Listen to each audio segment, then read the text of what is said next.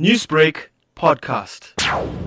I think before people start blaming the kid, I think he's very talented, but he needs to be spoken to and asked questions about why he did it, instead of people looking at the work and getting angry. I think a lot of people are angry. They don't have an understanding of the situation. There's a lot of underlying issues in that drawing.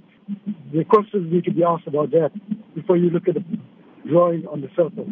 The thing is, he could be asking for out, and maybe he did not get the out that he's looking for, and he responded in a way.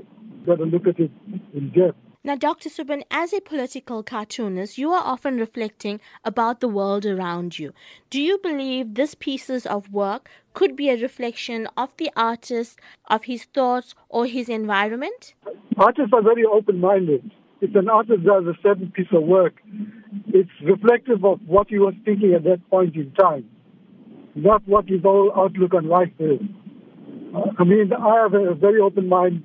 I could pick on Zuma, I could pick on Trump, and I could pick on Elizabeth at the same time if I'm not happy with any of them. But I won't hate them over a long period of time or have anything against them. But I will have an open mind about things in general. I won't have a closed opinion about things. And I think this kid is an artist. You will probably have an open mind, but something came ajar there where you thought the way he did. Newsbreak, Lotus FM, powered by SABC News.